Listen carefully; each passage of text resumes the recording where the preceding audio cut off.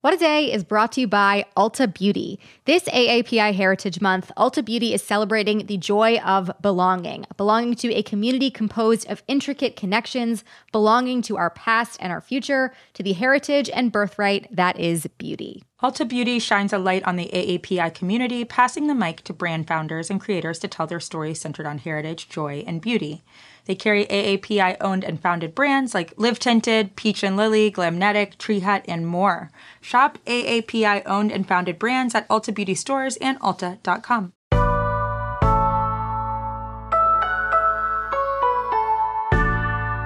It's Tuesday, March 22nd. I'm Gideon Resnick. And I'm Josie Duffy-Rice, and this is What a Day, where we're all working out the logistical nightmare that is sharing our one Netflix account. If I ever start a freedom convoy, it's going to be because I got a message that said I had to upgrade Netflix because I'm sharing it with too many people. I'm just saying it right now.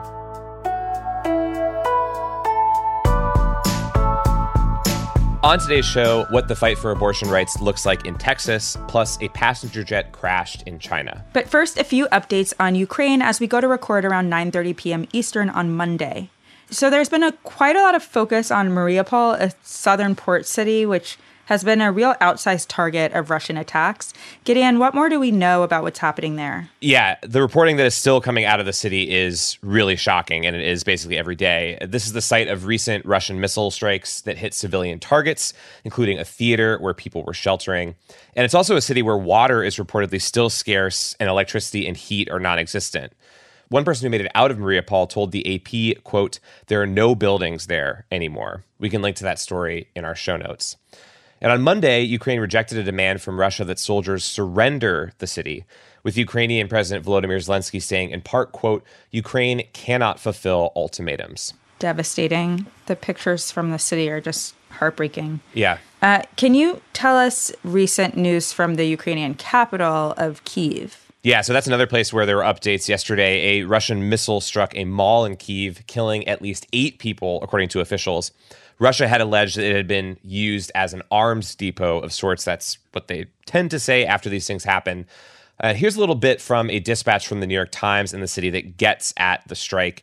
Quote, "It was so powerful that it blew debris hundreds of yards in every direction, shook buildings, and flattened one part of the mall. It turned the parking lot into a sea of flames." Gosh. Oh, man. There's some reporting that the increased barrage of strikes that hit civilians and civilian infrastructure represent kind of a change in Russia's strategy here. So what have officials been saying about that? Yeah, so from this report in the Wall Street Journal that we can link to, the more intense bombing campaign, some are saying, is meant to pressure Ukraine as the actual ground offensive has in part stalled out in different parts of the country. The bombings are, of course, also leading to more condemnations from President Biden, who spoke with the leaders of France, Germany, Italy, and Britain on Monday before a later meeting with NATO leaders in Europe tomorrow. Russia's foreign minister said that relations between his country and the U.S. were, quote, on the verge of a rupture after comments that Biden made about Russian President Vladimir Putin being a, quote, war criminal. The White House also warned businesses on Monday to strengthen cybersecurity in the event of Russian cyber attacks. And the Biden administration confirmed Russia's previously uncorroborated claim that we mentioned on the show yesterday that Russia had used a hypersonic missile, which is almost undetectable to current air defense systems and goes 5 times the speed of sound. Just crazy. That would mark the first use of this kind of weapon in combat. So that is where things stand on Russia's invasion of Ukraine at the moment. And of course, we will continue to bring you more tomorrow. Gideon, I gotta say, I'm not super thrilled to hear about these missiles that go 5 times the speed of sound. No. So moving to some domestic issues, as we mentioned on yesterday's show, the Supreme Court confirmation hearings for Ketanji Brown Jackson began yesterday with opening statements. If confirmed, Judge Jackson will join a court that is set to hear several high-profile cases in the coming months. One of the issues that is devastatingly up for debate is the constitutional right to an abortion, and it's very possible, given the conservative supermajority, that it may overturn or significantly weaken Roe v. Wade. Yeah, it's awful to hear every time. And before that issue goes before the high court, we should keep an eye on how this legal debate is already playing out on the local level. So what has that actually looked like? Yeah, so Republican-led state legislatures have passed an overwhelming amount of anti-abortion legislation in recent months, particularly after SB 8 went into effect in Texas. And that's in addition to the years of them passing anti-abortion legislation in hopes that one day Roe v. Wade would be overturned and they could put it all into effect, right? So SB 8 is the state's abortion ban that prohibits abortions after 6 weeks. In a very key provision, allows private citizens to sue anyone who helps a Texas resident get an abortion. Yeah. It's really an outrageous piece of legislation. Abortion rights advocates have been fighting SB 8 in the courts over the past several months, and I talked with one of them yesterday, Roseanne Maria Purim. She is the executive director at Jane's Due Process in Texas, an abortion fund that focuses on getting minors the abortion care that they need. I wanted to know more about what things look like on the ground and what comes next as they face some very, very tough headwinds. So I started out by asking her reaction to a huge blow that happened last week. The Texas Supreme Court ruled against abortion providers in the state, saying that state officials don't have the ability to enforce SB 8 and therefore cannot be sued. So I think my immediate reaction was concern for pregnant people who have been trying to get abortion care in a state that basically has banned it for the last 6 months. It has been impossible for many people to even access the care. So we're an example of what it's like to live in a state without abortion care for so many. And then on the flip side, my heart went to the clinics and the abortion providers and abortion funds, which is this network of people who are trying to help folks still get abortion care, and yet time and time again have been denied our rights, our human rights, by the court systems. Can you talk to us about your view on the ground? So as someone who's actually there, how has the ruling really impacted your work in your community? And not just this recent ruling, but the past 6 months, right? We work with teenagers because in Texas, if you're under 18, you have to get your parent or guardian's permission to get an abortion. Right. And while the vast majority of youth can involve a parent safely, for our clients, a lot of them are at risk of getting kicked out of the house if they're pregnant, or are in the custody of the state in foster care or in immigration detention. They're just in these really marginalized situations where they don't have the help they need. So those are the clients that immediately were cut off from access. And we saw our hotline, which normally gets dozens of texts every week from teens, dozens of calls, went silent for a full week. Oh, gosh. And think that we were just so worried for youth because we knew how scared they were. And so we immediately started thinking, how can we help assure them that we're still there for them, and also that we will do everything we can to help them even in this impossible circumstance. Several other Republican-led state legislatures have put forth anti-abortion legislation. I mean, really for decades, right? Just sort of waiting for a moment like this. But recently, a lot of it has been modeled after SB 8, and in some cases, they've taken it a step further. So, for example, the Missouri House of Representatives introduced a bill earlier this month that would allow private citizens not only to sue anyone who helps a Missouri resident cross state lines to get an abortion, but also outlawing the ability to leave the state to get an abortion. What are your thoughts on that strategy gaining traction, especially in light of the Texas Supreme Court ruling? And when you look months, a few years in the future, how are you expecting that to affect the approach people take to trying to cut off the rights of those trying to get an abortion? Unprecedented is a word I use so much now, sometimes it's lost all meaning, but the idea that you could control someone's freedom of movement, which flies in the face of foundational rights on a human rights level and in the Constitution.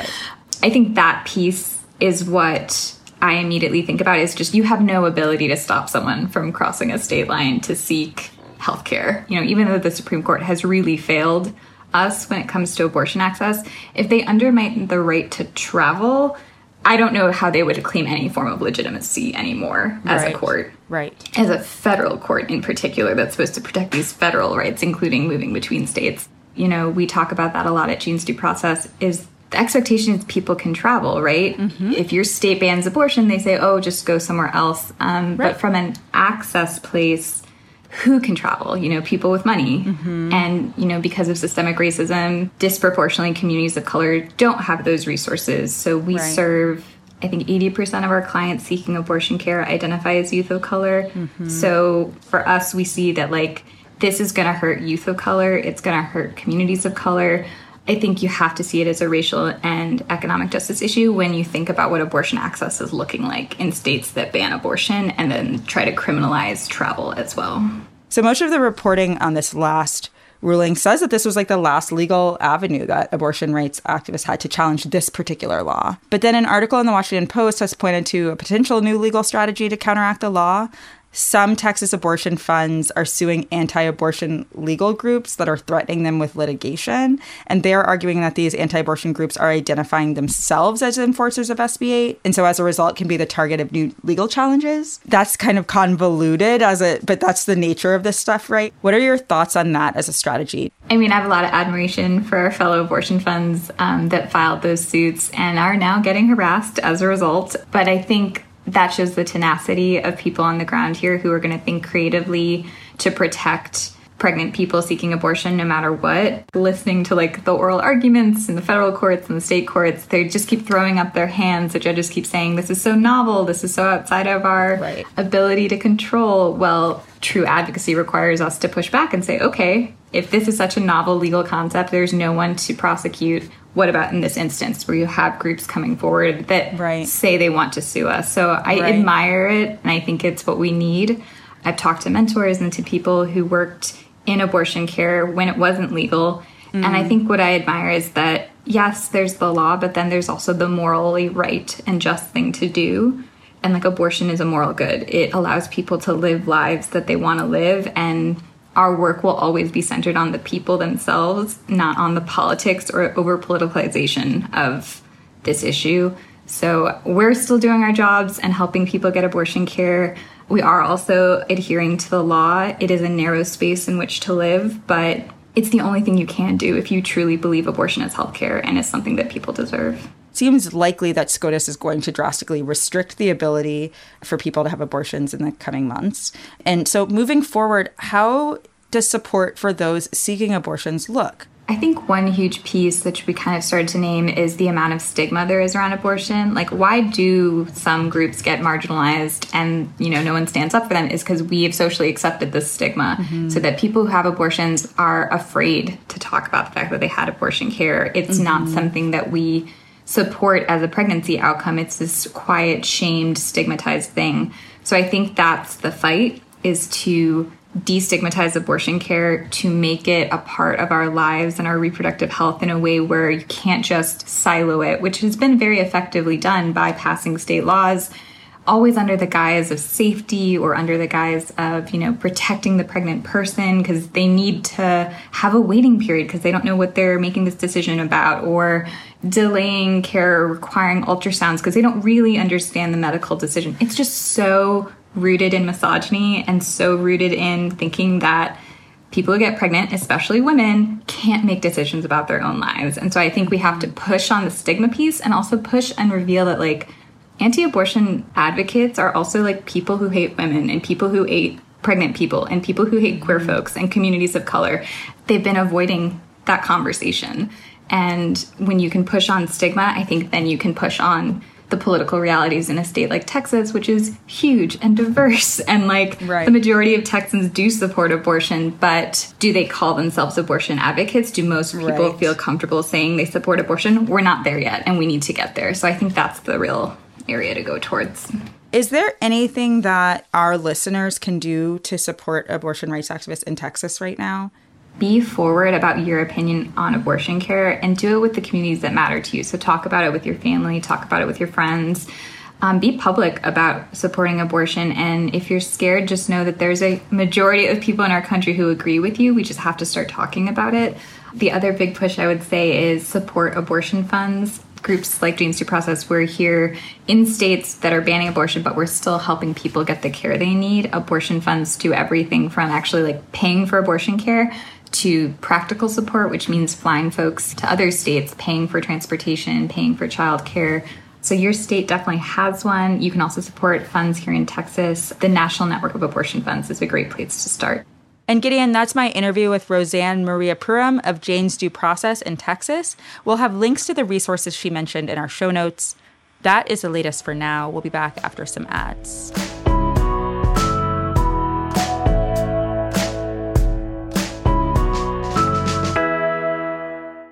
What A Day is brought to you by Books. This Mother's Day, give mom her flowers. She absolutely deserves the best, and that's why you should send her farm fresh flowers from Books. That's short for bouquets. Books has modern designs and unique flowers you can't find anywhere else, and with 20% off, you can send some to mom, your wife, your auntie, even your granny, okay? Anyone who deserves flowers in your life. It doesn't have to be holiday specific. You get flowers, you're getting flowers, everyone's getting flowers. Go to Books.com and use promo code WAD for 25% off. That is BOUQS.com, promo code WAD, Books, promo code WAD. What A Day is brought to you by Fast Growing Trees. Fast Growing Trees is the biggest online nursery in the U.S., with more than 10,000 different kinds of plants and over 2 million happy customers. They have everything you could possibly want, like fruit trees, palm trees, evergreens, houseplants, and so much more. Plus, Fast Growing Trees makes it easy to order online, and your plants are shipped directly to your door in 1 to 2 days. And along with their 30-day Alive and Thrive guarantee, they offer free plant consultation forever. We love Fast Growing Trees here. I keep telling you that the mini plants that I've gotten from these folks are yet hanging on. And that's not because I have a green thumb, okay?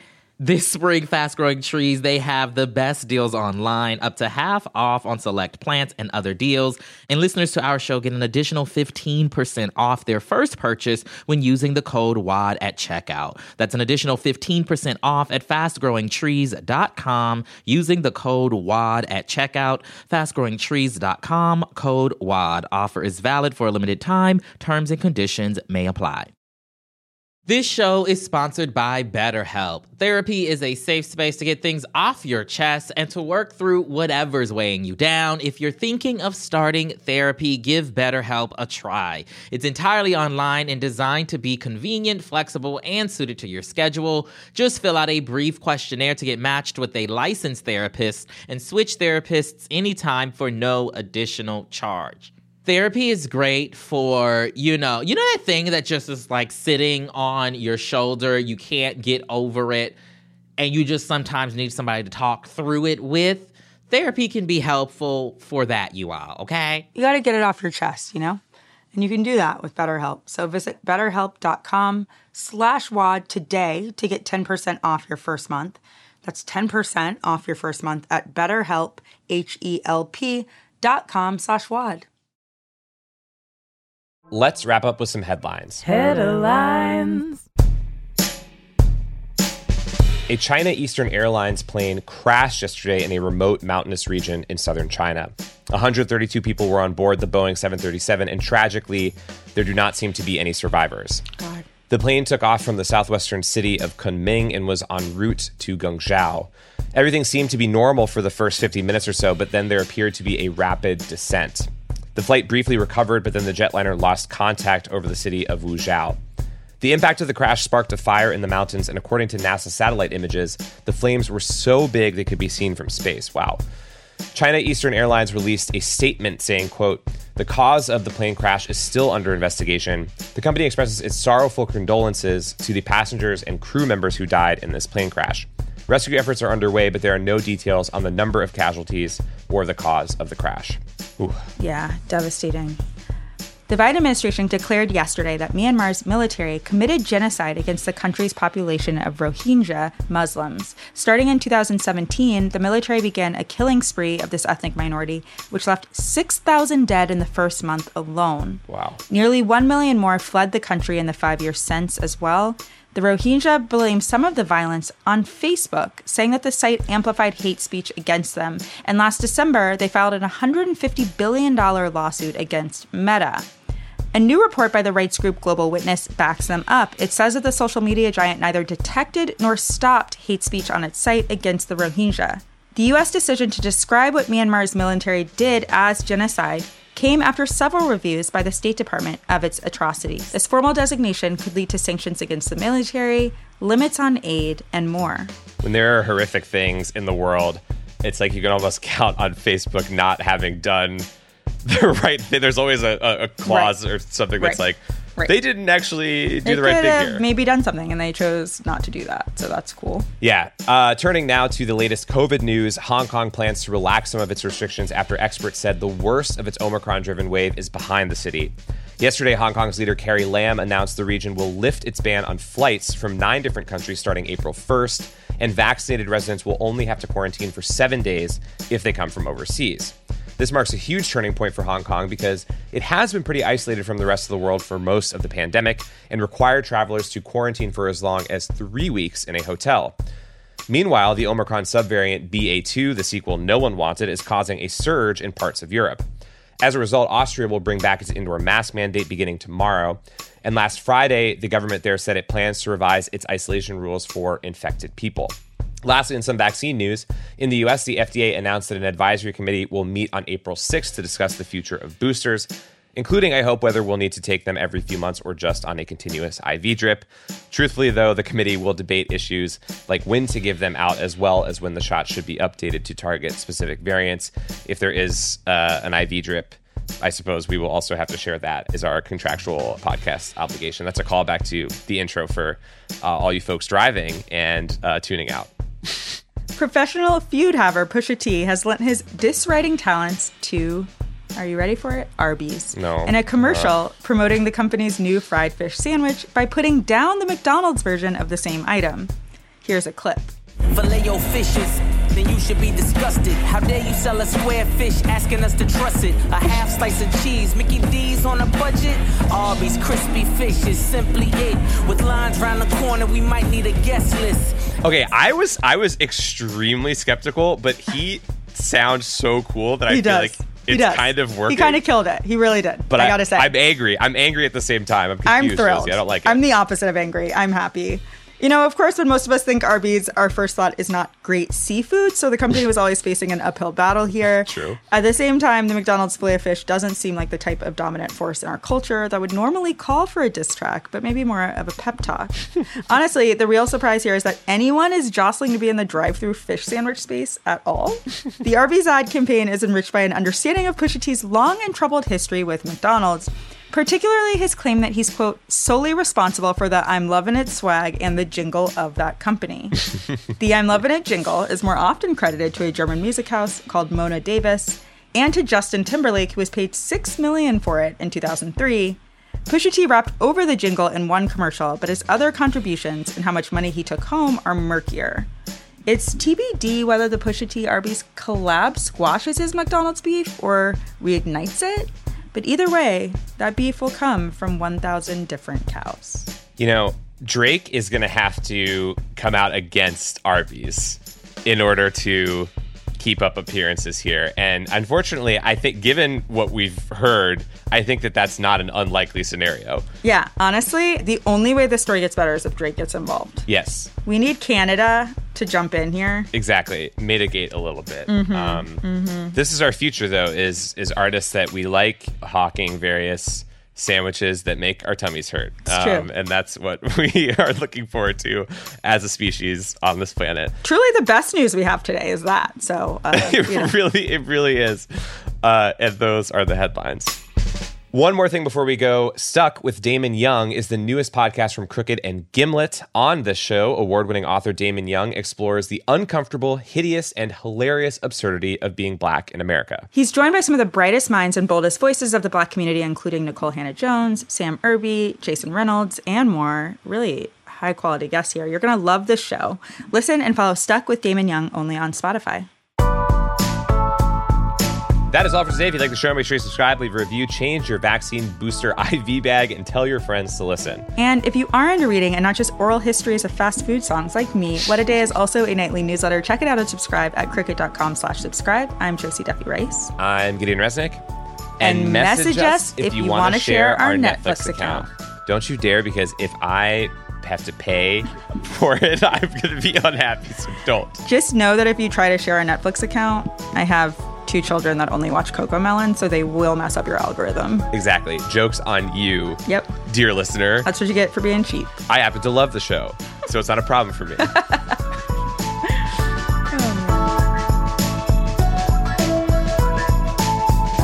What a Day is a production of Crooked Media. It's recorded and mixed by Bill Lance. Jazzy Marine and Raven Yamamoto are our associate producers. Our head writer is John Milstein, and our executive producers are Leo Duran and me, Gideon Resnick.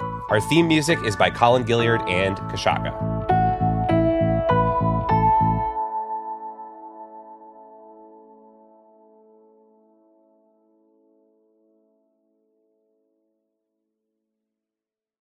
As a chef and a restaurant owner, I'm as meticulous about my cookware as I am about my ingredients. That's why I love Made in Cookware. Each pan they make isn't just designed to perform, it's crafted to last. As a mom, I love that I can trust Made in. It's made from the world's finest materials, so I can feel good about what I'm feeding my family. I'm Chef Brooke Williamson, and I use Made in Cookware.